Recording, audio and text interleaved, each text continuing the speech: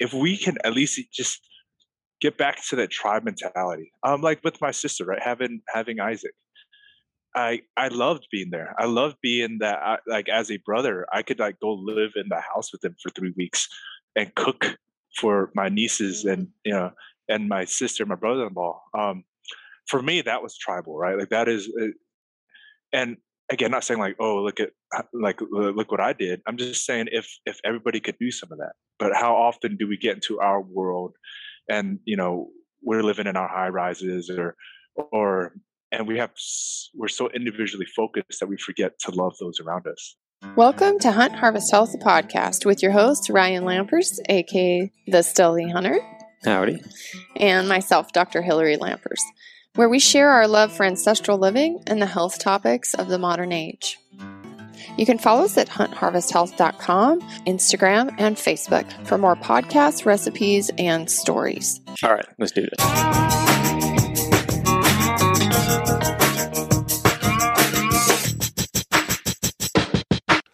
Today's podcast is brought to you again by the Western Hunting Summit 2022. Mule Deer Summit speakers, we've got the great Mark Livesey, e-scouting extraordinaire. We've got Brian Barney showing up again. We have Brady Miller, who is a master when it comes to all things mule deer. Another guy I'm excited about is Tony Treach. Just an incredible hunter all around.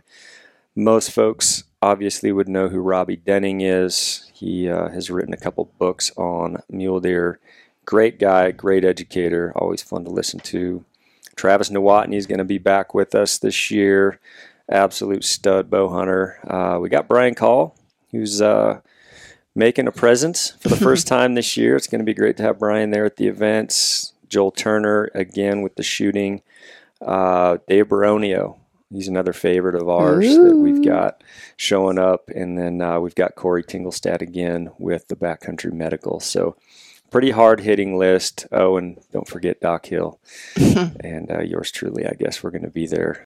Oh, and we have an amazing entertainment guest from Mule Deer, Kenton Bryant, Nashville music star, is going to be there. So that's exciting for us.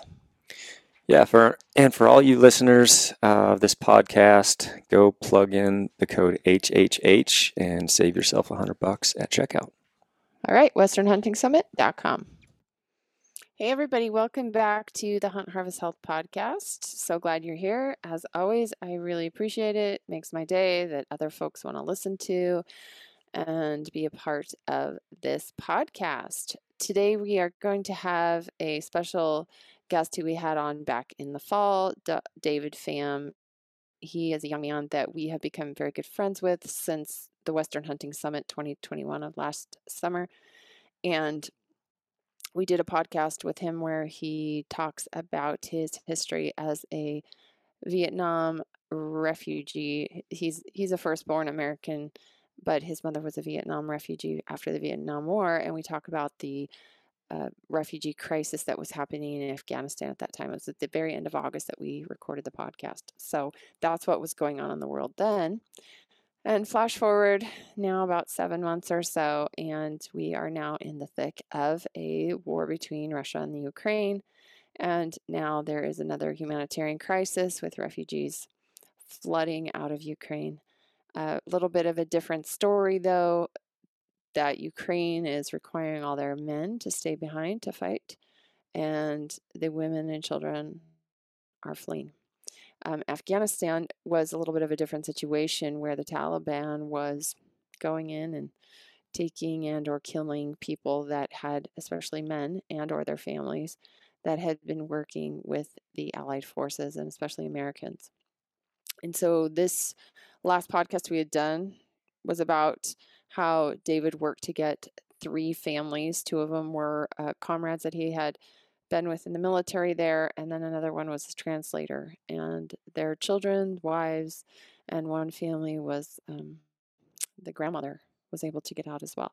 So they all made it to the States, and because of you, a lot of you donated money to this fund. When we did that podcast, we were able to raise a pretty large amount of money, close to $40,000, and it radically has changed a number of people's lives, and most most of those people that it's changed are children. There was around 10 children, I believe, that were affected by your donations and by this community helping. And a majority of them are girls as well. And you can only imagine what their life would have been like if they had to stay behind, like millions of other girls have had to. And it's heartbreaking. It just rips me up inside to think that there's millions of women and children that are having to live under the Taliban.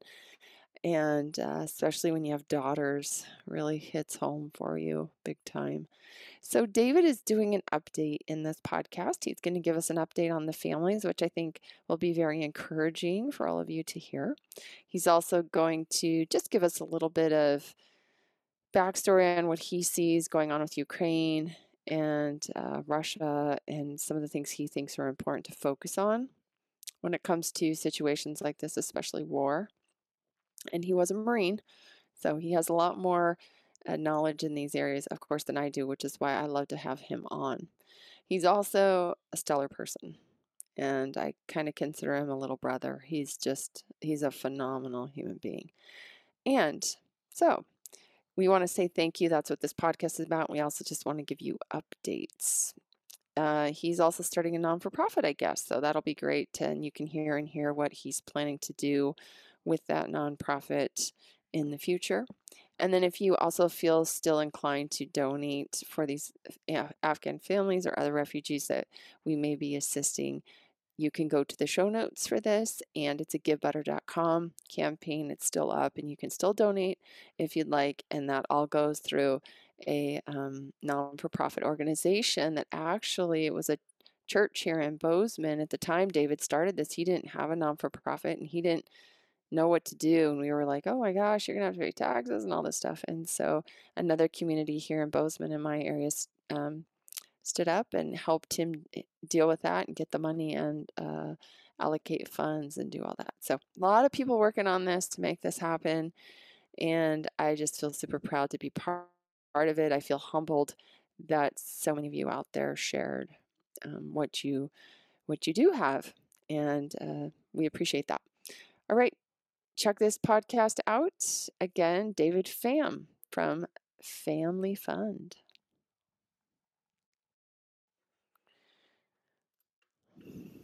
Wanted to have you on here because back in, when was that? September? August? September, I think. Yeah, we recorded a podcast. Hold on, let me see what podcast it was. I haven't done a whole lot of podcasts since then, so it's kind of hard for me to find. I've been keeping up. Have you? Oh gosh, yeah. Good. I'm glad you have been. I feel like I've fallen behind, but that's kind of been my feeling for years now. So the end of August, we did a podcast about the Afghanistan crisis that was going on at that time. It was a very acute thing at that time, at least in the media and everything that was going on. Yeah. And if nobody has listened, if you have not listened to that podcast yet and you're listening to this podcast, you may benefit by going back and listening to that podcast. That was number 140. And we talked about your family history, your refugee family history, and then we talked about the Afghan refugee crisis right now and some of your comrades that you were working to get out of Afghanistan with a number of other people, their entire families, and how that happened. And then you had a small page where it was like a crowdfunding page that you set up for your friends or these Afghan families, and you were just trying to save a little bit of money for them. Yeah. And I thought, wouldn't it be nice to do a podcast and just let our folks know here at Hunt Harvest Health how they might be able to help? Yeah. And just give information, because this is the reason I want to talk to people like you, is because, I mean, I have never been to Afghanistan. First, I'm not in the military. I don't have anybody in my life that's in the military. So when it comes to any type of thing like this, especially overseas, I think the media sugarcoat stuff. They don't tell us what's going on. Our media is Yeah. really biased, and I feel like as a civilian here in the States, I know nothing. I feel like I really know nothing, especially anymore with the way the media is. It's like, how do you even know what they're telling you is true? Yeah. So I like to talk to people that have actually experienced it.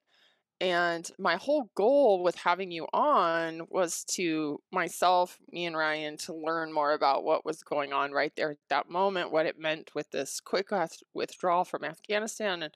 Yeah. And then it sort of turned into like you had these very emotional ties to these men that had helped save your life in the past and etc. And our audience, we just said, hey, you know, whatever you can do to help these families. Yeah. And we raised like a lot of money, Yeah. which I mean, I would consider a lot of money, Huge. pretty quickly. Yeah. And so I wanted to have you back on because I wanted you to give us an update about the families, about what's going on, you know, not sugarcoating things, like letting us understand. And I also think there's been a lot of, again, back to the media and Yeah. about what civilians are, you know, being told as far as the refugee crisis, what's been going on since that.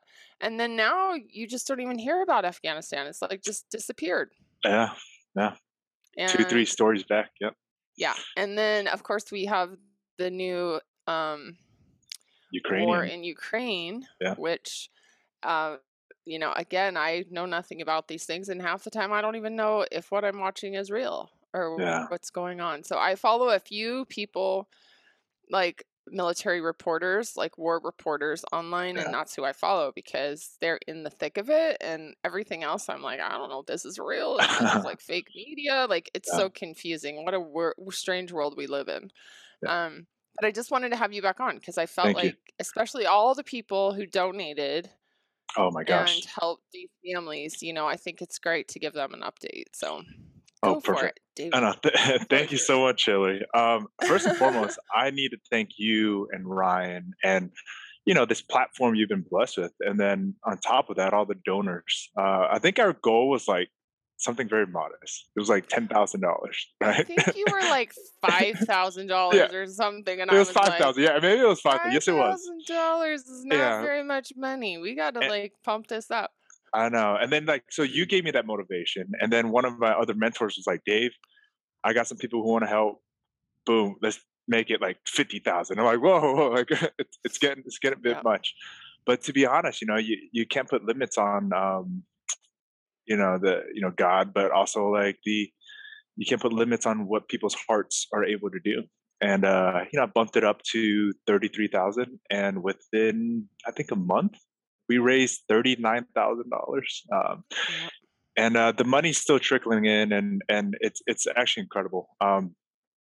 And I've been meaning to send out an update and a thanks, but I applied for, with all this money, I applied for a nonprofit 501 Charlie 3 myself. So to be honest, I'm waiting for the IRS to, you know, go through all that, and COVID's kind of pushed them back. So this month, Family Fund Incorporated, nonprofit 501 Charlie 3 should be stood up, and the initial goal is going to be to help these Afghans with all this money, and then eventually I'm going to turn that into a scholarship fund for inner city kids and inner city youth.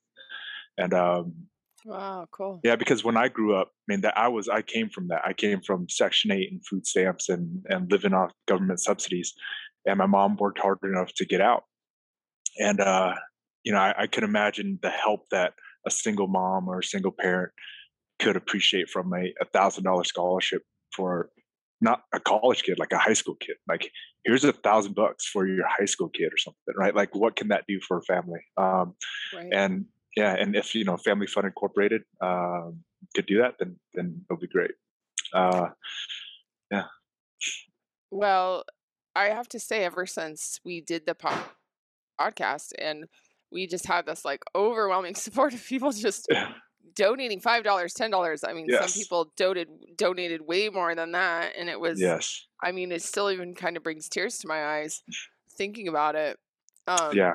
It's like, it just goes to show you the power of, you know, people The caring. heart. And Yeah. unfortunately, I think what we've seen with the media is this Uh, whole thing about, you know, you said in the first podcast, you said, listen, I know how people feel about refugees and like yeah. immigrants and like this whole thing that we have going on in our culture right now about being afraid of other people and, Yeah. spending money on this. And why don't we take care of the people that we have, kind of what you just addressed. Yeah. And I totally get that. But when you see how it gets spun, so Yeah. you said there's going to be things that aren't positive. Yeah. There's going to be things that happen in these refugee camps and kind of all these threats that they tell us things are going to happen. I mean, Yeah. these things are going to happen probably, and there's no way that we can get around it. But the No. majority of these people are Yeah. just like you and me, and they're Yeah. just trying to save their families and Yeah. have a job. And um, that really resonated with me because Yeah. as we were going through this process of texting back and forth and sharing as the money was coming in, and we were trying to figure out what to do with the money because you didn't have a nonprofit. And Yeah. I know Yeah. Yes. you had a lot of like people mentoring you, like, Oh you gosh. can't just take all this money. Like, I was like, David, what are you going to do? Because you take all Yeah. this money, you're going to have to pay taxes on this, right? Yeah. Yeah. And so you had people step up and nonprofits step up and take the money so that we didn't have to worry about that. You had people mentoring you with that. But, Yeah. as we were going through this process, you text me and be like, how I told you something bad was going to happen? Like, something bad Yeah. happened. And Yeah. unfortunately, that's what the media and that's what these things, they just take like a couple incidences and they turn it into Yeah. a ginormous thing. And they forget about the tens of thousands of Yeah. people that would give anything Yeah. to end up here and to have the chance. So I really want to stay with the positive about it. And Oh yeah. I think the most important thing about this is when people think about helping others is to just always put yourself in that position. Like, Mhm. I'm in a position of privilege, there's no doubt about it. And you're in a position of privilege, like Yeah. you live in a high No. rise in Yeah. DC. Like, how Absolutely. expensive is that? And like, Yeah. I live on 5 acres in beautiful Bozeman, Montana, which Phew. good luck affording anything Yeah. in Bozeman, Montana anymore. So I Absolutely. have an education, I have a good Yeah. job, my children are healthy, they have health care, they don't want for anything. And Nah. Yeah. so I am totally privileged, and I'll be the first to say that. But I think that we have to always put Yeah. ourselves in the position, like, if this were to happen to us and our family and we had to flee and we needed Yeah. help, what would we want people to do and what would we want people to be able to give? And that's the most Yeah. important thing. Yeah. And a lot to unpackage there, right? Like, but Yeah, we didn't come from this. We didn't come from where we're at now. I mean, I think true. both of us could speak on that. I mean, I know your history and where you came from, and you worked your butt off, you and Ryan, and even now you're still working to help more Oh, people. yeah. Yeah, I still work my butt off. I don't get yeah, this for free. and I think our hearts is to serve people. It doesn't matter what we're blessed with, like where we live in and all that, but I think the preponderance of what we take in, we try to give out. Right, we serve and we serve, and you actually brought a great point. And you reminded me, just to reinforce the empathy. And you know what? I think time has proved itself. I did mention, yeah, there's going to be crime, or there's going to be one or two bad apples coming in, and yeah, they came in. I think literally maybe a handful, maybe less than 10, less than 20 situations where somebody was assaulted or somebody got hurt, but there's 100,000 Afghan refugees, and you're saying the percentage of bad things that happened were 20 out of 100,000. Even though I'm not justifying those bad 20 cases, like those need to be dealt with, but just look at the statistics of America. Like walking down the streets in a major city, you're going to get the probability of you getting mugged or hurt is a lot higher than what was brought in. And Yep. the other thing, to go into these family stories, they're already benefiting the community. I'm so excited just to update you. And we'll start with Yeah, let's yeah, talk about yeah. where we're at So right now. my interpreter Haroon, and I knew us helping these guys would be a great foundation for them to help others, and it's already happened. So My three guys speak English very well, right? And they understand. They were officers. Well, two of them were officers in the special forces in the Afghanistan, and one of them was an interpreter working with Americans for years. So they understood somewhat of the American system. So they weren't coming in blind.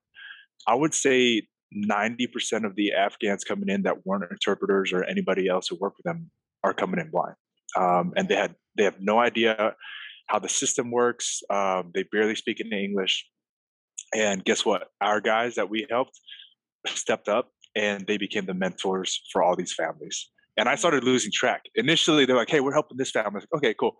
Here's a couple $100 that could help."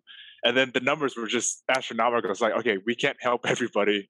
I'm gonna keep helping you." So Haroon, let's update him. So his two kids are with him and his wife in Houston.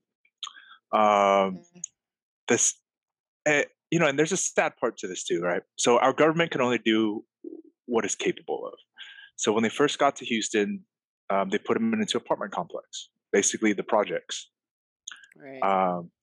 And what was so amazing when I visited them, so I drove from, where was I? I was in Kentucky at that time. Now I'm in DC, but I drove from Kentucky to Virginia.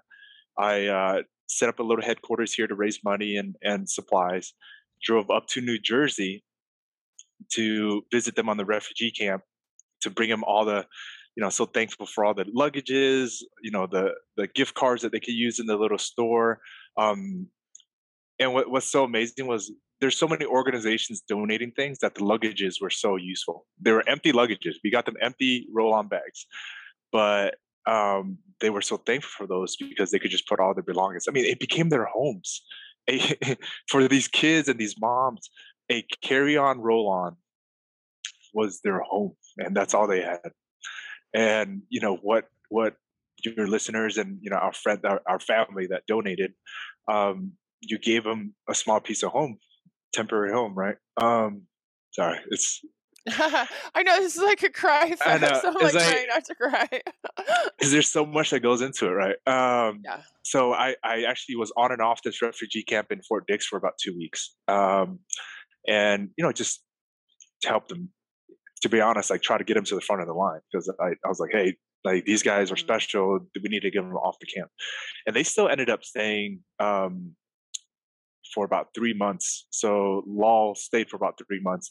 Hamid, his mother got sick, which I'll go into later, was actually on there for 7 months, living on a refugee camp.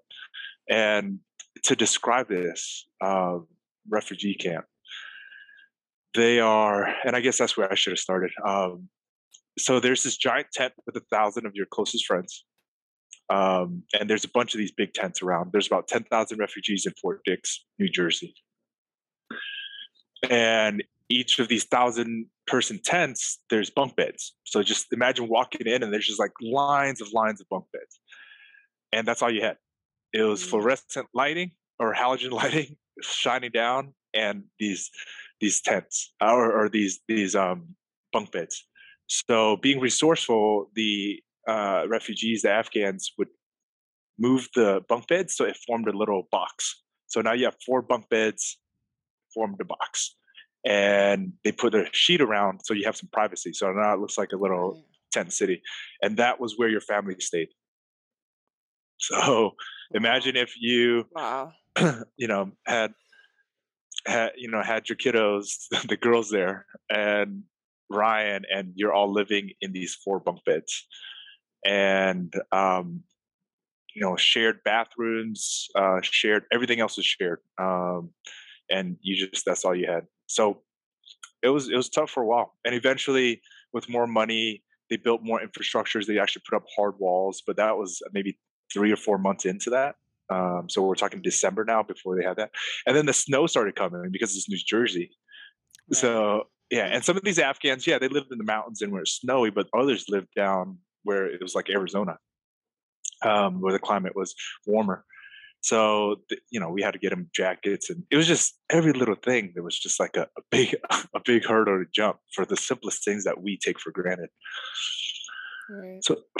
So eventually, one of the families, Lowell, which is called, Lowell's family. Lowell's family was able to come off, and they got him to Fort Worth. And at this time already, Haroon came over earlier. He didn't have to go through the refugee camp because he was a special visa or a special immigrant visa, so he went straight to Houston. And then I'll kind of hit at Hamid's family. So Hamid, his mother, was, I think, just in her 70s. She wasn't really that old, but Afghanistan wears on you. Oh, you sent me a picture of the whole family, and she was literally Yeah, this tiny, tiny little tiny. woman. Yeah, And she had her like hijab on and like her dress. And yeah, you would think she was a child if you didn't see her face. yeah. She was You like could tell she 4'8". was an older woman, Yeah, but it was like, oh my gosh, she's it's so cute, tiny. and she made it. She made it right. Wow. And I'm sorry for this next part of the story, sis, because it gets tough. Yeah. So in late November, she gets pneumonia, Oh. and so we start fighting this. And luckily, the healthcare, we get to the hospital, but it's COVID, it's this, it's that. So he couldn't see his mom for like a week and a half. So imagine, like, she doesn't speak English. She's in this strange American hospital, which the amenities in Afghanistan aren't anything like this. There's like these women who are trying to be, and men that are trying to be helpful and resourceful to nurses and doctors. But I mean, you just don't know what's going on. You're just like, I know I'm hurting, I feel sick, but I don't know what's happening. And then I get a call in December, and he's like, "Hey, man, mom's gone." So she makes it all the way to America, and escapes Afghanistan and tyranny. She survived the Russians back in the 80s.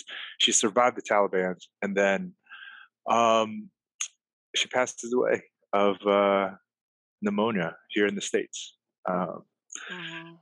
That was tough, right? And but she had peace, and that's why I try to keep telling myself and telling me, it's like, dude, she sees that you're free. She sees that the grandkids were happy, and because he got some criticism from his family at home. He was just like, "Hey, we told you not to take mom over there, and she should have stayed here." And you know what? She got the best care she could have had, and she saw a glimmer of hope for her family.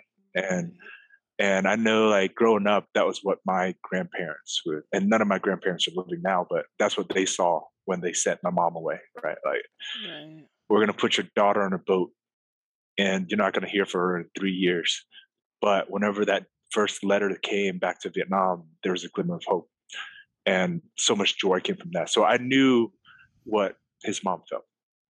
So a little bit tougher. So he actually was delayed because of that. And then he got off in December, which, crazy story about that. And you talk about the universe working in weird ways. So I was actually going up to Boston because my sister was having a baby, so I could help take care of the other kids while she's having the baby and everything. And healthy baby Isaac came out in December. Congrats. Thank you. But as I was driving out, I was like, oh, I'll just stop in New Jersey and just like take a detour and just go visit the guys, right? So I know Hamid was there. So I visited the family. Everything was good. And Hamid was like, hey, so as soon as you called me to stop, the mayor of the camp, so the Army or the Air Force calls it the mayor who handles all the paperwork. As soon as you called me and told me you were going to stop, the mayor called me and says, I'm leaving the camp tomorrow. And I was like, what? So like, just by sheer universal, like something told me to stop. I stopped at the camp, and then the next day he would have been gone. So if I delayed that trip, I wouldn't have seen him before he went down to Jacksonville. So a lot of crazy miracles happened throughout this time. All right. So let's get to some of the good stuff. So during this time, so Haroon is in Houston. He's living in the projects, but he's making the best of it. And he starts helping people. Like, he starts translating. He's like going to all the refugee things. And he's like, he is immersing himself within our own governmental organizations as a translator. And on top of doing his own paperwork, he's helping the other Afghans understand what's going on. It was just so incredible. And couldn't get the kids in school. So the kids go like 3 or 4 weeks just at home with the mom. Couldn't, like, no school. And at this point, I'm hearing all this. I'm a little bit frustrated with that. So I'm like, hey, I'm definitely I have to go to Texas. I have to be face to face and make sure things on the ground are going right. So, So why couldn't they get in school? What was going on there? so American academic or educational like bureaucracy. So I don't know how difficult it is for you to get Paley like register for school, but like, It's pretty easy. yeah. So for them, it's just the same paperwork, but one, the paperwork is difficult to fill out. So trying to understand that. But the school systems are so packed in Houston where they're all at its Mm, limits. So now you just got this big dump of thousands of refugees and they're just trying to get them started in school. And gotcha. until the governor and the mayor and the superintendent and everything increased the numbers of class sizes, they couldn't join. So So it's a numbers game. it's a Oh, numbers yeah. game, right? So a lot of it, I mean, it was a lot of stress on our own organizations. So at this point, I was like, okay, I have to go to Houston and see what's going on. Also during this time, through a great mentor, and we'll just call him Kevin, but we'll leave his name out of this because he's super humble, really high exec guy, father of an incredible friend of mine, and he was like, we'll get him a car donated, and I was like, what? It's like so, especially with used car prices now, it was unbelievable. So these great donors got a minivan donated. Oh, wow. Yeah, and at this time, I'm still trying to figure out who gets the car, right? Like, it's I got 3 families. I'm like, who needs it the most, and just trying to triage the situation. So the car was in Houston, so I was like, all right, perfect, everything works out. I'm gonna go down to Houston. So I get down to Houston, and like just this great reunion. I hadn't seen him or Haroon in 10 years, and Oh, wow. I put up my little phone as like the secret camera. So there's a video that I'm gonna keep private to myself, but it was filming me like Haroon just being shocked that I'm there, and big hug and just an amazing reunion. And all the kids call me Kaka the Wood, which is Uncle David. And it's just so sweet when they run around and do that. So I get there, and I'm like, okay, what do you need? Like, I brought all the supplies, brought everything else, and we started talking. And then he kind of is like, man, I got the car donated. Like, if you need that, he's like, actually, he smiled at me and he was like, the tribe came together and they gave me a car, and I'm like, what? Like, who gave you a car? So the way Afghan society works, and this is something that we could learn from as Mhm. Americans, right? They're very tribal, and when I say that, they treat everybody in the tribe like their family, and they will do anything for them. So as soon as these families would come, even if you didn't have much, you would give something. Mm. So one of the things they give, and they don't use loans. It was like part of it's against their religion. I think folks who've lived here for a while kind of got westernized and like now use mortgages and things, but they buy everything with cash. And the way they do that is Mhm. they take the tribe and everybody gives a little bit, and then now they have something to give to another person, another family. So, Right. and I Wow. say that, and like, let's just reflect on American culture and society. Would we do that for our neighbors? I think a lot of our listeners would. I think our listeners would, right? Because we, good people, try to,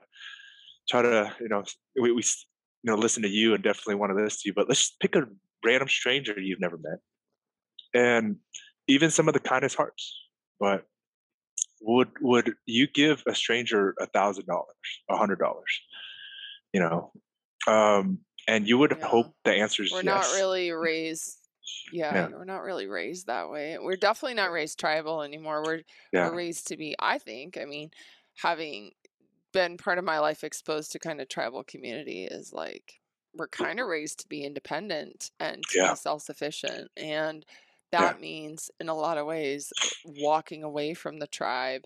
And I think in a lot of cases, so many families in the United States are so separated and so far apart and don't have yeah, the support of each other because just the yeah, distance in which they live and the jobs they have and where they're at.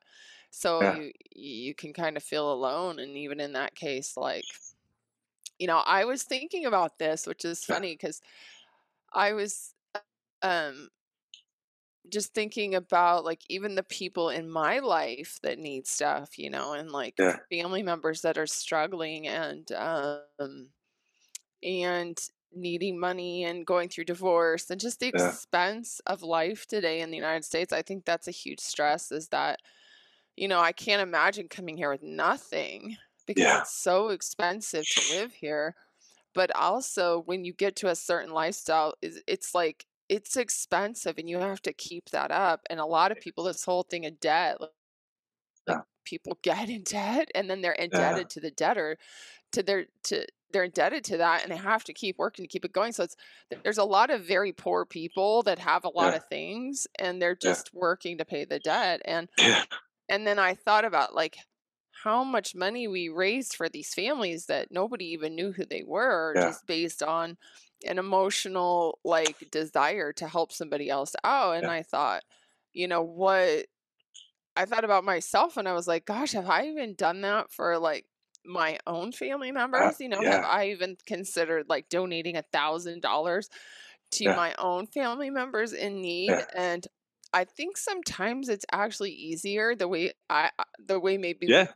grew up. It's almost It's easier to give to people you don't know no. because Yeah. you don't have responsibility to them. Like Yeah. if I give you $1,000 Yeah. and you're my brother, we were kind of raised, there's this expectation that, okay, well, I gave you $1,000, now you need to give me something, or you Yeah. need to pay me back, and there's Yeah. maybe this guilt complex that we have, Quid pro quo. Yeah. and it's like, It's just if you are just freely giving, and whether it's your time or your money, your resources, whatever, yeah. and you didn't have the expectation of return, Yeah. and you just looked at it as you're paying it forward, and Yeah. hopefully they will go into their life and pay it forward.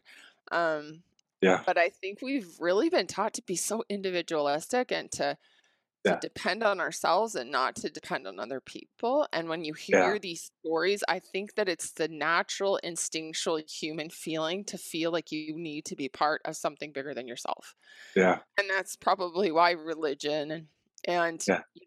organized situations where people Yeah. can come together and feel like they're part of something bigger than themselves.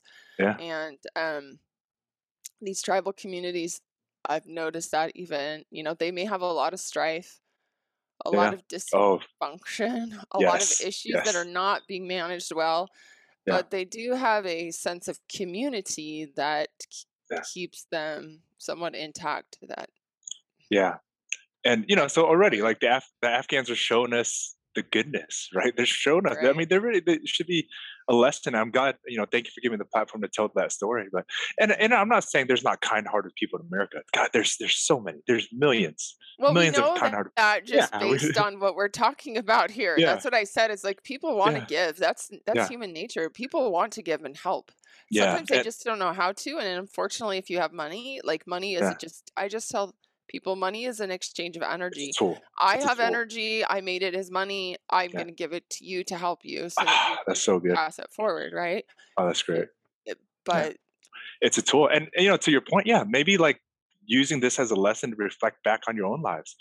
Because, yeah, with your family, there is baggage, right? Like there's like, oh, that person hurt me in the past. Or like, that person's just gonna, like, I know them. They're gonna spend this money on drugs, right? Like we still gotta be smart with it, but it's still like energy and a tool that we could help others. And if we can at least just get back to that tribe mentality, like with my sister, right? Having Isaac. I loved being there. I loved being that. Like as a brother, I could like go live in the house with him for 3 weeks and cook for my nieces and and my sister, my brother-in-law. For me, that was tribal, right? Like that is, and again, not saying like, oh, look what I did. I'm just saying if everybody could do some of that. But how often do we get into our world, and we're living in our high rises or and we're so individually focused that we forget to love those around us. right. So I mean, I think that's all we were saying. Right. Yeah, for sure. But so he gets this car. Like he has a car donated by the tribe from men and women he's never met, but they have this car sitting there. And so he's continuing to help people. His wife, he's like encouraged, like learn English, like please, like. So she's trying to. It's just, here's what's difficult. These women grew up in a very strange generation, right? We would call them a millennial, like to be honest, like when they were born. Right. But their issue was, so our millennials, and late Gen Xers grew up in the '90s, where they're able to go to school and learn and be educated, or women in particular. In 1996, the Taliban took over, and previous to that, the Russians were there. So put yourself in that timeline. These women did not get educated, and and and not for the lack of them trying, but because of the Afghan situation in the '90s and early 2000s, before the U.S. came there and tried to reform it. Um, these women had no education, and Right. period. So no opportunities. And then when the U.S. did go into Afghanistan, we started rebuilding and we started building schools and universities again. It took like another 10 years. It took about till about 2020 before schools were back up and girls, and women could get back into universities. That was too late for this generation of refugee women who just came over. So Wow. a lot of them can't read. They can't read their own language, which is Wow. crazy. It's like, And they're um, trying to learn English, which is the hardest language to learn yeah, in the they're trying to learn world. English, right? And it's just Yeah. like all this. So like, give me some empathy. But what's amazing? I'm gonna talk about the women in particular now because it's such a unique population. They're hustlers, Right. though, right? Like this. Like women are amazing. I love women in the sense of I'm a feminist in that sense because I grew up with a single mom. My sister's amazing. All the women in my life that are strong, they're incredible. And these women are cut from the same cloth.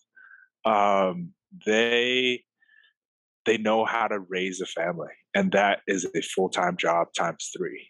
Um, and I'm not saying, oh, she's gonna be Susie Homemaker. I'm talking like when she goes out and talks to the neighbors, when she goes to the stores, when she's trying to figure out ways to make her energy into, financial energy, right? She's trying to transform that. They have the hustle. They have such a survivalistic, resourceful mentality that they would do anything for their families to survive. Mm. Um, the example of them coming here. I mean, we talk about the men coordinating with their counterparts in the military. The women are the ones who had to pick up everything and take the families with these soldiers who escaped and interpreters who escaped. So the strength of these women, I'm not concerned about. We just need to give them the opportunities. Um, and I don't know what that looks like. I don't know if that's Pashtun and Dari speaking classes. I don't know if that's like small groups that allow these women just to learn American society, like how to shop at a Walmart or like how to use a self checkout, like Right. just things where you're just like, what? Like, it's just or teaching them how to drive. I think teaching them how to drive would be a big milestone if an organization, a nonprofit or something could jump in and help these refugees learn how to do that. Because I knew how Yeah, independent my mom was. Yeah. Yeah. you just don't think about these things, growing up in Yeah. America. It's like everybody gets to learn how to drive. Everybody learns how to do these things. And then Yeah. you realize in some of these cultures, no, like women don't drive, they don't go to school, they're not reading, Yeah. they're um yeah, Ugh, it's so much that we take for granted that yeah. there's a lot of opportunity for people to help if they were so drawn to do that. Yeah. Uh, Incredible, right? So I'm not concerned of where they can go. Hmm. I just want Americans to give them the opportunities and open those doors for them, right? Like just that's how we got here. That's how you have the blessings you have, and I have the blessings I have because there's good Americans who open the doors. So, but these women are strong. They're going to learn English. They're going to get accustomed to American ways, and they're gonna give back to the community and the tribe. And I would say, if anything, we could learn from raising a family. And when we talk about it takes a village, we need to bring that saying back, right? We need to take, it takes a village to raise a child. That needs to be a literal thing that happens, right? And we should observe some of these families do that. Mm. Um, these kids run around and there's such a trust within the neighborhood they live in because it's a lot of Afghans, and it's like living in the '80s again. or 90s Mm, where you can still run the streets and not worry about your kid being taken.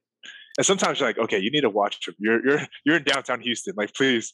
But they know that at any point in time somebody's watching them. And it's the village taking care of the village, right?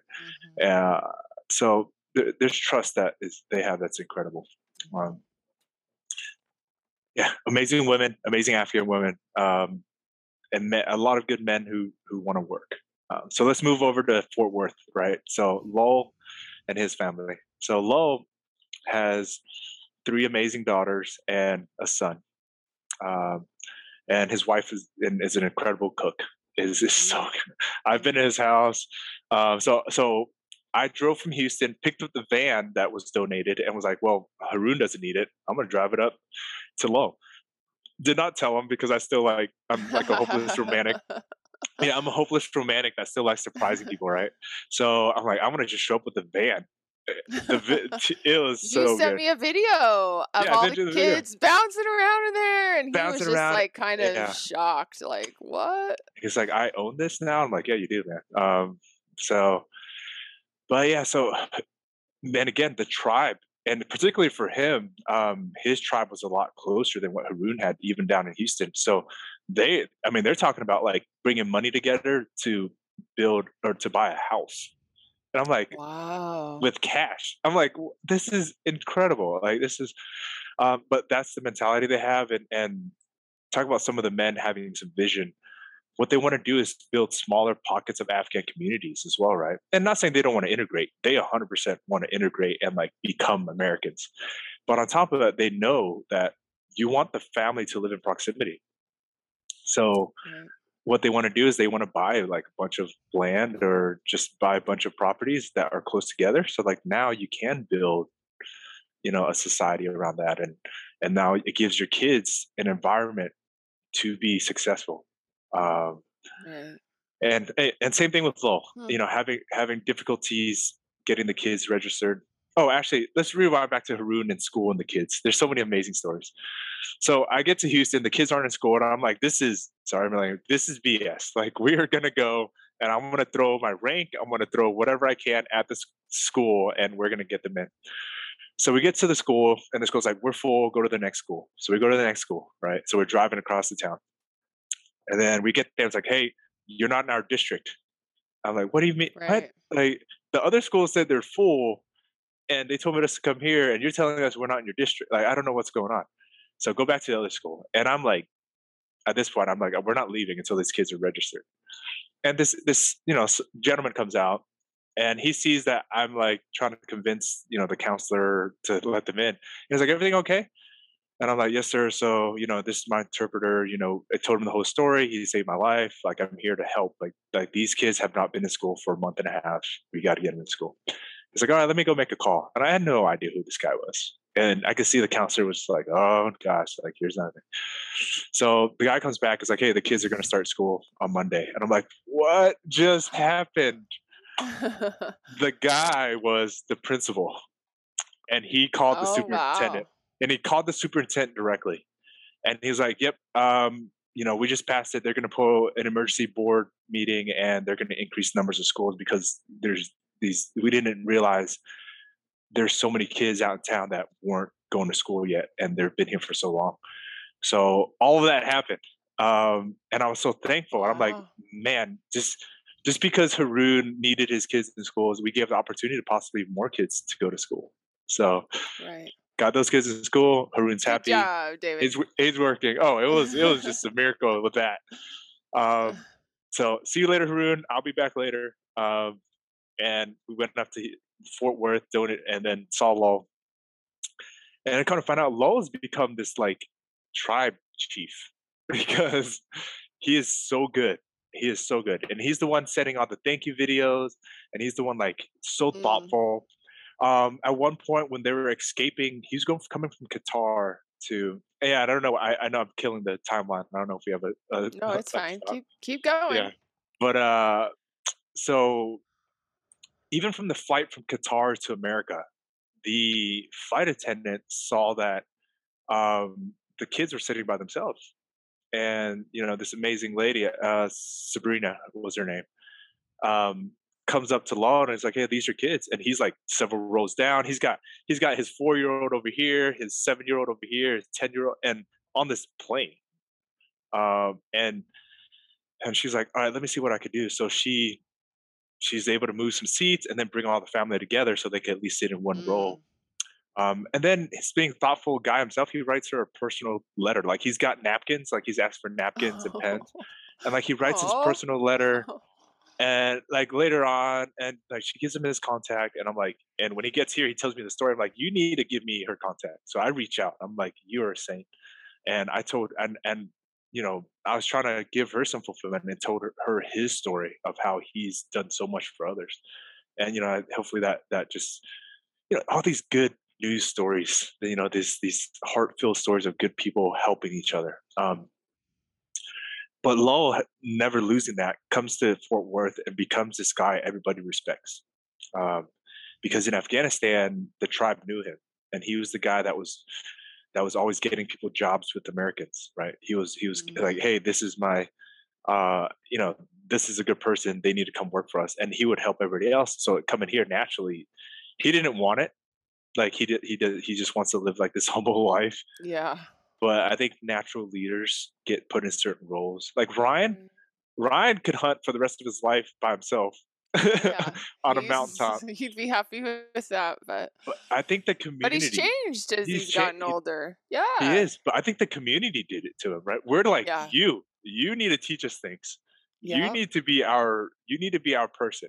And I know Ryan probably struggled with that, right? Like he's just like, you want Yeah. me to speak to like all the Yeah, time? it's been interesting to watch his process over the Yeah, last 5 years, going from literally having like less than 3 friends and yeah, maybe hunting with one person and just working a job that he worked and doing what he loved, being in his garden and hunting, to creating this platform and then the event business. And now he spends like, every waking moment. I mean, we're finishing up solidifying our hunt and summits and yeah. all the giveaways, and we're now working on scholarships. And so it's like it's so rewarding. Like we just can't wait Wow. for June when everybody comes together and we like to give people stuff, and we gotta like be, with like when you were here last year. It's just Yeah. it's so rewarding. And you got to make money to make these things Yeah. happen.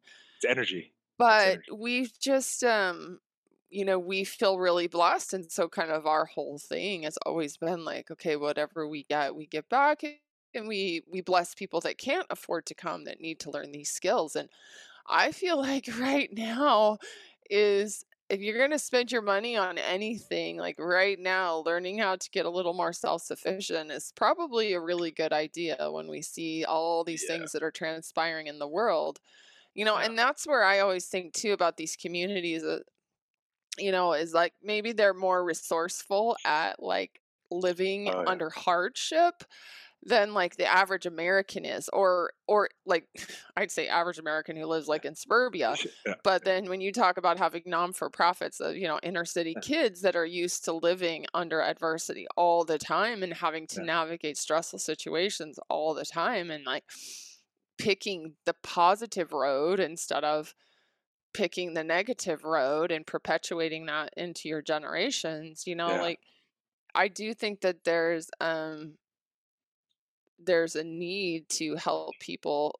There's really resilient people that have been through a lot of stuff, that they have Yeah. a lot to share, that we could really learn from them.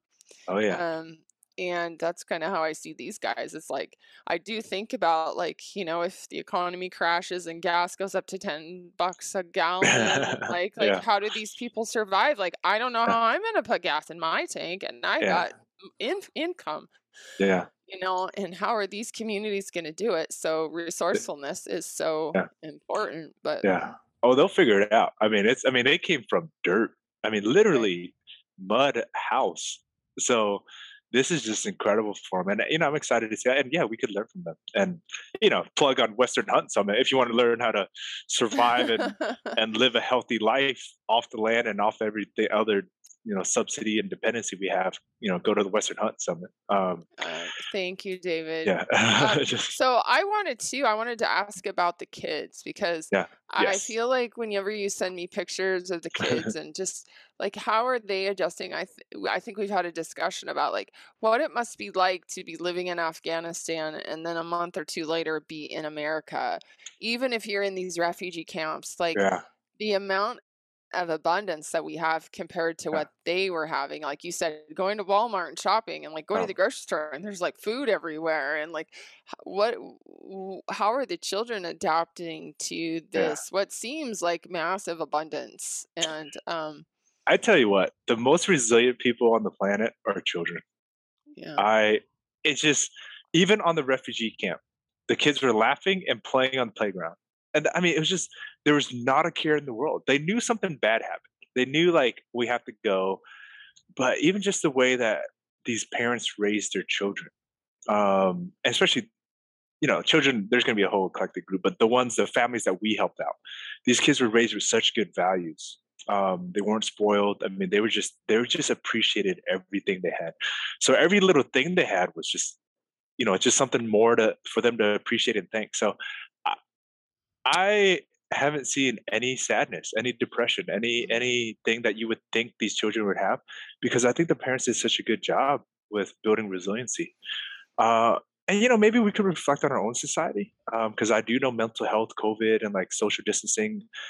We're saying that affected, that is going to affect our youth, uh, and I think it is a big concern, if we didn't ingrain that resiliency in our children, if we didn't, aren't exposing them to certain, like to their family members, their friends. But these kids were so strong. I mean, I have, every time I'm there, they're just laughing and enjoying life and jumping on me. Um, and I say that I want to put so a little plug there. It's kind of funny. So kids are going to be kids, and different families are different families.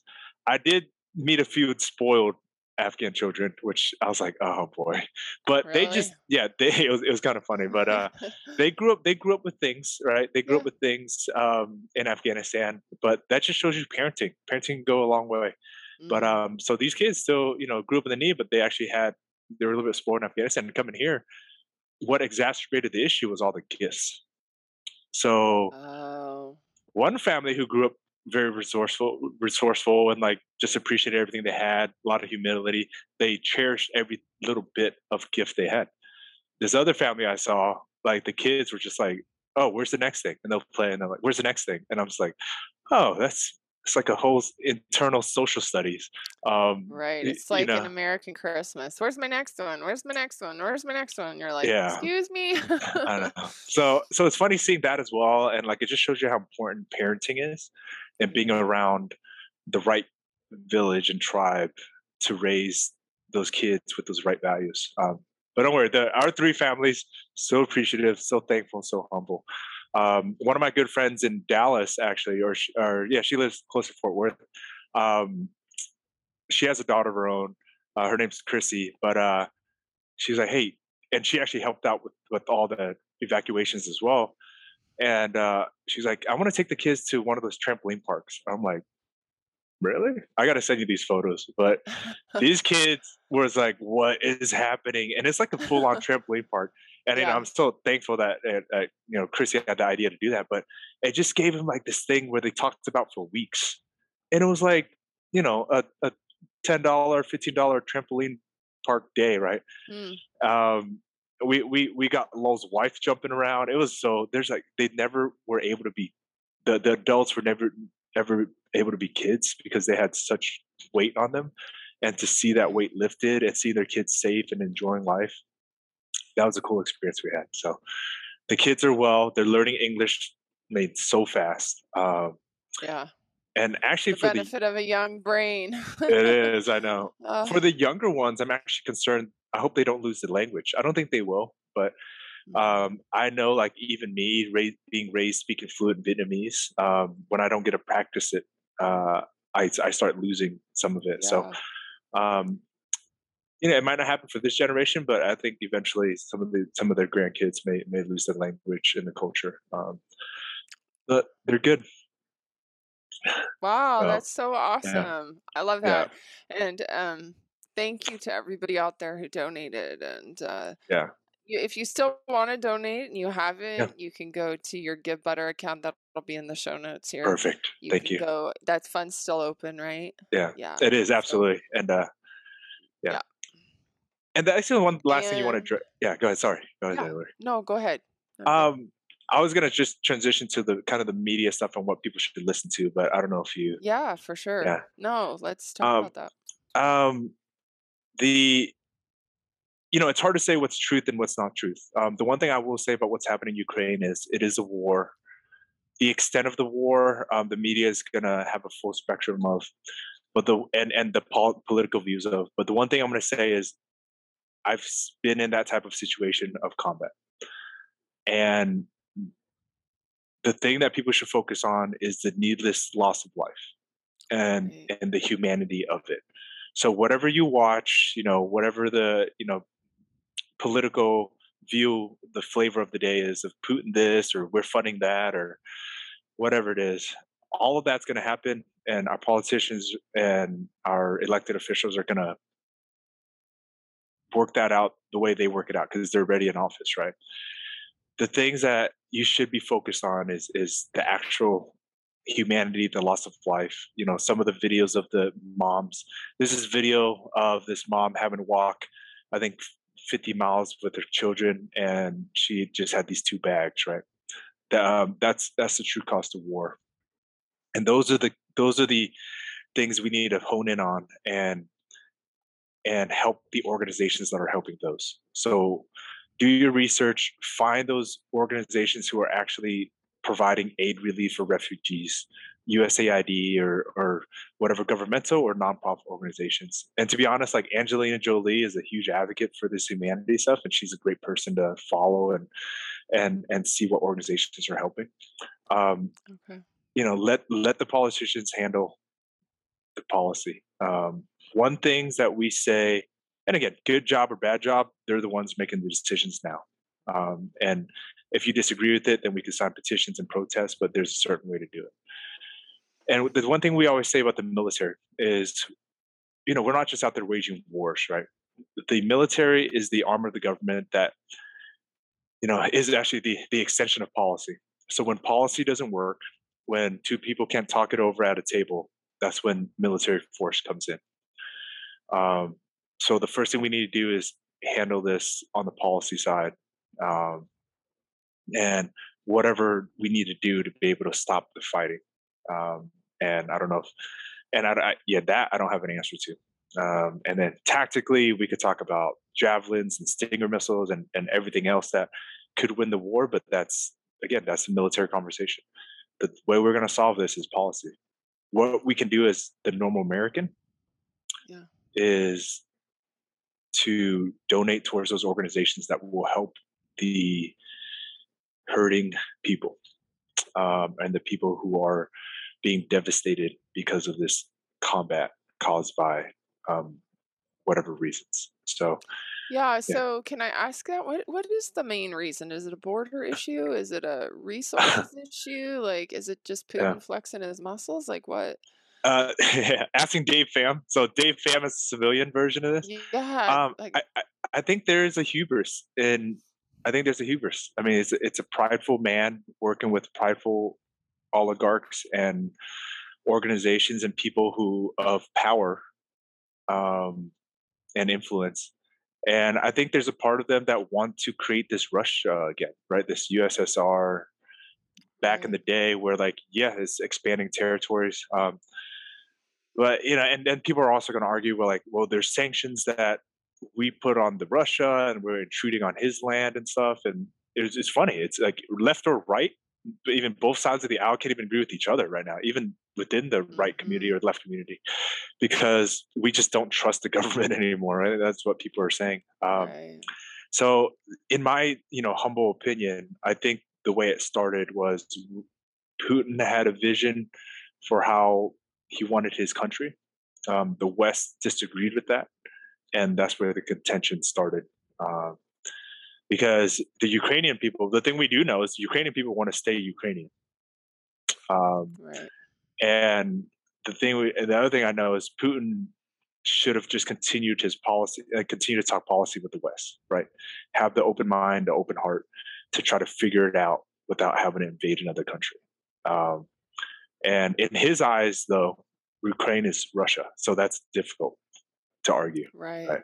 It's like, I've been to Russia, and yeah, I've worked there, and I've um the dean of my school when I was in medical school, who organized the doctor's trip that we went and worked in a hospital in the Black Sea, and yeah, he was from Ukraine. So him and his wife were from Ukraine, but he organized the trip to Russia. And what we learned when we were in Russia was that there's millions. So speaking of refugees or immigrants, let's say illegal immigrants, yeah, immigration, let's say yeah, that um, illegal immigrants in Moscow, I think 2 million illegal immigrants. They call them illegal immigrants. And these are people coming from the former Soviet Union republics. So coming yeah, from Ukraine, coming from the Kazakhstans, coming from Belarus, yeah, coming from all these places because there's no work. There was, at this time, this was 2005 when I went there, so it was a long time ago, but they were still really reeling from this post-communist capitalistic society where most of the industry was in the large cities like Moscow, St. Petersburg, and stuff. And so they had millions of people in each of these large metropolitan areas that were illegally there working yeah, from these former republics, and which seems sort of confusing because they yeah, used to be Russian, right? Like, yeah, or it used to at least be a Russian territory. mm, And that was a huge issue, was all these illegals trying to find work. And Ukraine was a very economically depressed country. Like, it was a very depressing, had no industry at that yeah, time. And so people were kind of fleeing to Moscow and all these other places to get work. And that was kind of my memory of the whole thing of Ukraine, was like Russia really kind of controlled the whole economic sphere there. oh yeah, And it was strange to see too, because I remember seeing like generational, because Russia's had so many wars, they've had so many yeah, conflicts since World War II, World War One, and they just have generations of men that are just gone. yeah, Like, oh yeah, because since World War II and then the Stalin regime, and then you have like Afghanistan, and you have even just recently Chechnya, and all yeah, yeah, these wars that they've had, it's like the men, just generations of men gone. So you saw a lot of old women. I yeah, remember being, even in Anapa, which was southern Russia, where we worked, it just felt like there was a lot of women, a lot of yeah, old women, and younger men were, I don't know, there just doesn't seem like there was a lot of men. And then there was this yeah, rumor, like in Moscow, it was 10 women to every man. yeah, So it was very common for men to have a wife, a girlfriend, maybe a yeah, couple girlfriends. Like, there were so many women compared to men. yeah, And just, and so you had all these former republics where they were having this illegal immigration into the countries so yeah, that they could get jobs. oh yeah, And that's what I think about, like this war and this border issue, is yeah, that a lot of Ukrainians are working in Russia still because they there, can't make a living in Ukraine, right? yeah, And maybe Ukraine is a much more westernized country now in the yeah, last, 15, 17 years, yeah, but definitely has, yeah, yeah, yeah. So that's kind of, you can see a difficulty there in like being a sovereign nation and trying to have westward ideas when you've been part of yeah, Russia, which has really struggled to take on the Western yep, mentality, I think, ideals, yeah, I guess. absolutely. Yeah. So, And no, and that's absolutely true. And I think, yeah, so in the last 15 years, Ukraine's economy has started booming, mm, and they've definitely become more westernized. And to be honest, like, they haven't been part of the EU or NATO because it was a safety boundary for the West, right? They're like, well, we'll just put this neutral country in the middle. And now the West is actually physically separated by Russia. And when I say Russia, like, Putin is driving a lot of this. The Russian people, there's amazing Russian people who are innocent and just like Oh yeah. being, Again, war yeah, is yeah, mainly yeah, people don't usually ever agree. They're like, yeah, what? yeah, But probably in Russia, and it yeah, was like that when I was there. yeah. People just So disappear when they talk out against the government. Like yeah, there was a lot of things not acceptable, and it still mhm. looks like that's the case now. Yeah, even with the protests, I mean, 4,000 people being arrested, like that can't happen in the U.S. Like that'd be insane. That's, but yeah, a lot of Yeah. suppression and again, in the Russia, and what I feel bad about too is the Russia, all the sanctions that we're doing is that it's the people hurting or the Russian people. And to be honest, I think those sanctions, Yeah. what the policymakers are really just hoping for is there's going to be a revolt, right? So imagine, so I think most recently, I think Mastercard and Visa just sanctioned them, right? And so imagine you can't buy anything outside of you can't Amazon anything because your Visa and Mastercard don't work. So some people in America would flip. I mean, can you imagine that? Like all our friends get those Oh, there Amazon. would be a revolt here for sure. It'd be a revolt. Like, hey, we're shutting off Amazon because that's essentially what it did. Like, none of your credit cards Yeah. work outside of the country. So stuff like that is really suffering. Like the food, the oil, a lot of. So I think that's essentially what they're trying to do is like, hey, get it to a point where the Russian people are so tired of it that they're going to do something about it. Because I don't think Putin's going to back down. I don't care. He's not going to allow any sanctions to stop him. Well, I think But he made a statement or something I heard this week that it was like he's got all the oil he needs and he's got yeah, all the food supply he needs, and he doesn't yeah, really need the Western world to help out, which yeah, is fine. But when you get communities dependent on things like Amazon and Apple and iPhones yeah, and the modern world, like yeah, cutting that off from an entire culture of people, especially young people who that's all they've known, that's all they've grown up with, yeah, and you take all that away and say this is for your own good so that we can show the West that we're stronger.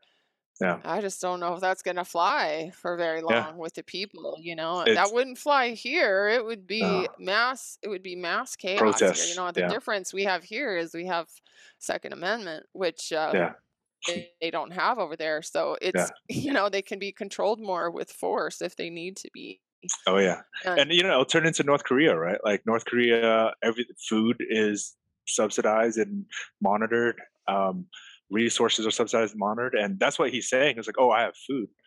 So the government's issuing food now. Like that's essentially what he's saying, right? So, um, yeah, or even I'm under Stalin, he's going to yeah, have people growing food for him, and he's yeah, going to be dictating who gets the food. yeah, And, and that's going yeah. To your point, I mean, you mentioned this one of the first times we met. It was like how people get controlled, right? People are controlled by the food source. they're Um, completely controlled by the food source. yeah. So I mean, we've seen that in our own country here. It's like exactly.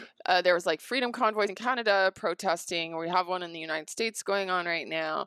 All it takes, literally, for a revolt is for every single trucker to stop driving a truck, Yeah. and this country would crumble. Yeah. And this is where I think when we get wrapped up in the unfortunate thing about what Russians are going to have to deal with now, like Russian people working every day to feed their families, to put a roof over their head, who Yeah. don't want war, they're getting the harsh reality now of what it takes to do that without all this luxurious simplicity that we have in the Western Yeah. world. Like you just order your food and it shows up on your doorstep. And Yeah. how does all that get there? How does your mail get to you? How does your Amazon get to you? How does your gas get to the gas station? People think gas just comes out of the ground and comes into your thing. A trucker has to go and put that gas into the pumps, and Yeah. all it would take, and unfortunately, is for that to just stop. And so Yeah. pretty much what we're seeing in Russia, probably I'm guessing, is because they're having to now depend on their own total internal infrastructure, Yeah. is they're going to see a massive decline in all of goods and services and food for the time being, because only so many, they've lost all their external flights coming in, Support. food coming Yeah. in, all that support. And Yeah. I mean, in the United States, people are so naive sometimes to think that that That can't this happen. would Yeah. never happen. And all it Yeah. takes is like literally the people to say, you know what, I'm not going to drive a truck Yeah. anymore until the government gets this figured out. And like people would be absolutely demanding that the government give the truckers what they want Yeah. because they're not getting these services. And so I Yeah. do feel horrible for the Russian people that they're having to kind of just immediately just go right into this like, boom, Yeah. And okay, we are self-sufficient and run yeah. by a dictator. And I've always thought about that, especially with like North Korea. Yeah. Like, how are we not, why, how is North Korea even exist? Like, Yeah. how can we talk like we are a civilized world in the Western world and Yeah. there's countries like North Korea that exist and Yeah. we just don't even talk about it. We Yeah. just ignore it. And so what Focus are on we ourselves. saying now? Yeah.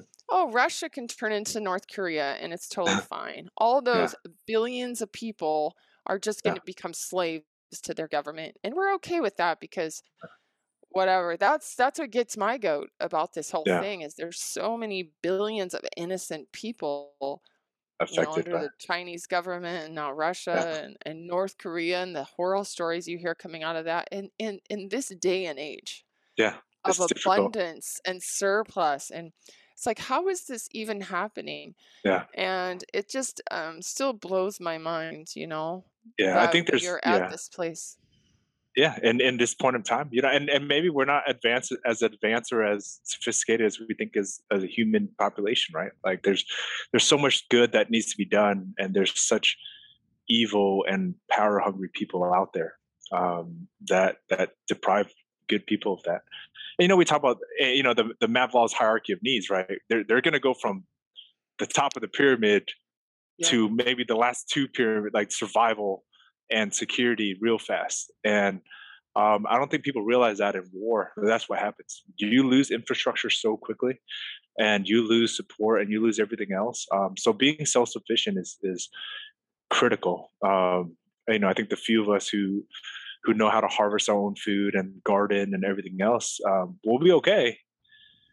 My concern is for our brothers and sisters that live in the city, who don't know It's any a better. it's a nightmare to think Yeah. about what would happen. We just even COVID Yeah. made us realize, Ryan and I were barely affected by COVID where we live. Like we had no mask Yeah. mandates. We can walk for 10 miles. We have Yeah. 2 chest freezers full of meat. Yeah. Unless our electricity gets turned off. I mean, even if our electricity gets turned off, we have a fireplace in our house. Dehydrators, you And make some. Yeah. y- You know yeah, how to like do this. we can get a generator, plug it in. We have gasoline. I Where did COVID hit the hardest? In these urban areas where people are stacked on top of each other, like where you live, like high Yeah. rises in DC. I know. Like Yeah. those are the people that are really suffering, and that's where the majority of our population is, even Yeah. in the United States and around the world. So we've seen just how shutting down the world from COVID and the actual infection rates of COVID and what they can do in mass population areas. And so now you even getting, like you said, that infrastructure going down and then, resources not getting to these people. It's a Yeah. pretty scary place to be. And I Yeah. would hope that, and not everybody can, not everybody can learn how to hunt and come do Yeah. what we do. And we completely understand that. But I think it's in any situation important to to teach people resiliency and also, Yes. but it's hard to teach that when you haven't been through it. Like, I think Yeah. you have a unique perspective because when you're child of a refugee, so you have a story of resilience. And Yeah. then you are a military, so you've been in war and Yeah. you've been to places where you've seen this, where Yeah. most Americans haven't anymore. Nobody remembers war unless they've been there. And even those wars are sort of like, well, the war is over in another country. Like, we don't even know what Yeah. that is. Yeah. And so most young people today, like, Yeah. what happens if there's no Instagram and YouTube and like Yeah. internet? What if there's no internet? Yeah. The world goes black. Yeah. You Like can't you and drive I down the wouldn't be street. talking right Yeah. now. I know. No, we wouldn't be able to talk. So I just have those thoughts to myself, and I Yeah. wonder like what this generation would do to step up. And of course, Yeah. you see war happening and you see like Ukraine, like basically all men between the ages of 18 and 60 are like legally Yeah. not allowed to leave the country Yeah. because they have to have people fighting, and Yeah. it just breaks your heart in a lot of It ways. And does. again, you can't save everybody, right? I remember in Russia, we went to an orphanage in Oh my gosh. Moscow. Yeah. Oh, you want to talk about heartbreak. And Yeah. you think you're going to go in there, and it's just, I mean, literally, we all sat on the bus afterwards for like 2 hours and did not talk to each other. Because what do Yeah. you say? Yeah. Like, besides cry and wish that you could Yeah. take every single kid you want. They're like, Yeah. pick one kid. It's Yeah. like, what? Yeah. One Yeah. kid? I Yeah. want all the kids. It's like Yeah. that when we did our first year of Western Hunting Summit, we put a scholarship out and we had 2 spots, and we got like 60 videos of people Oh, of why they wanted to come. I mean, and I was like, heartbreaking. "You You're pick like, 2 people. I know. I Yeah. want them all to come." You know, everybody Yeah. has amazing stories. So that's the heartbreaking thing, is there's people that are suffering and always will Yeah. be. And I think what you've done, whatever small thing it is, like, you know, the butterfly flaps its wings, it Yeah. affects so many other people. So you doing the podcast, and you knowing these men and having been to war and having been there, and then having the resilience to realize you need to help them, and then us just talking about it, and then it's kind of just like it spreads out from there. And so these I know. families sound like they are working and making their way in America, which Yes. was the whole point of us talking and making, you know, I haven't heard a whole lot about them, so I wanted to learn, like, how are they Yeah. doing. And Yeah. but I think it would be fun at some point to have some sort of reunion where we could have people come and meet them. And Yes. I have a lot of family down in Texas. My last grandparent just died Oh. New Year's Eve, and so Oh, sorry, as Hillary. far as like, but they're all Texans. My parents are Texans, and so I Oh spent yeah. a lot of time in Fort Worth and in Dallas. But I've thought about that and getting to meet and see, and just you know, because it's important. It's Yeah. important to help people. So Yeah. tell me about this new organization. You're going to help inner city children, like you said. You're going to be helping them too. Yeah. So Family Fund Incorporated, it's still getting on its feet, right? Like I'm still waiting for Mhm. all the paperwork to Oh clear up. yeah, But takes time. eventually the goal is mentorship and uplift. And then we talk about the financing being part of it, so scholarship being part of it as well. But and you know me, I'm very based in my faith. So a lot of it Mhm. would be mentoring and teaching, and just teaching young boys and girls and young men and women the resiliency and the resourcefulness that you may not get in the inner city. Because, to your point, we're living in a society where we have abundance, but the parents could still expose the kids to this. Like, it's all about parenting. And you can't, like, you might not be able to pay for a Western Hunting Summit or get out there, but you could drive an hour out of the city and find Yep. an outfitter that teaches you how to do it, or you could go to a gardening class. But there's essential human skills that parents could teach their children.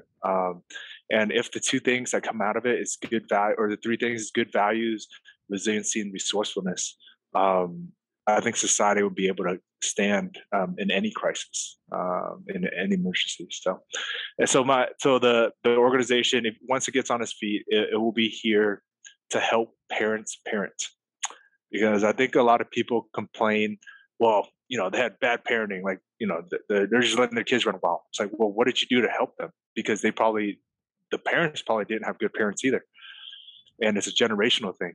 And I want people who help my organization be able to step out and help parents who don't know what they're doing. How many times have you said that? Like, I don't know what I'm doing as a mom or dad. Then, Like every day. yeah, bring the tribe together. I know. You're like, Yeah. I don't know, but bring the tribe together, bring the village together. Everybody's going to have their part. And if we can raise our youth, we will change America. And that's it. That's the ultimate goal. So, yeah, maybe it's just not inner city focused, but it's going to be low income and folks who need help to raise their kids. And we're going to change.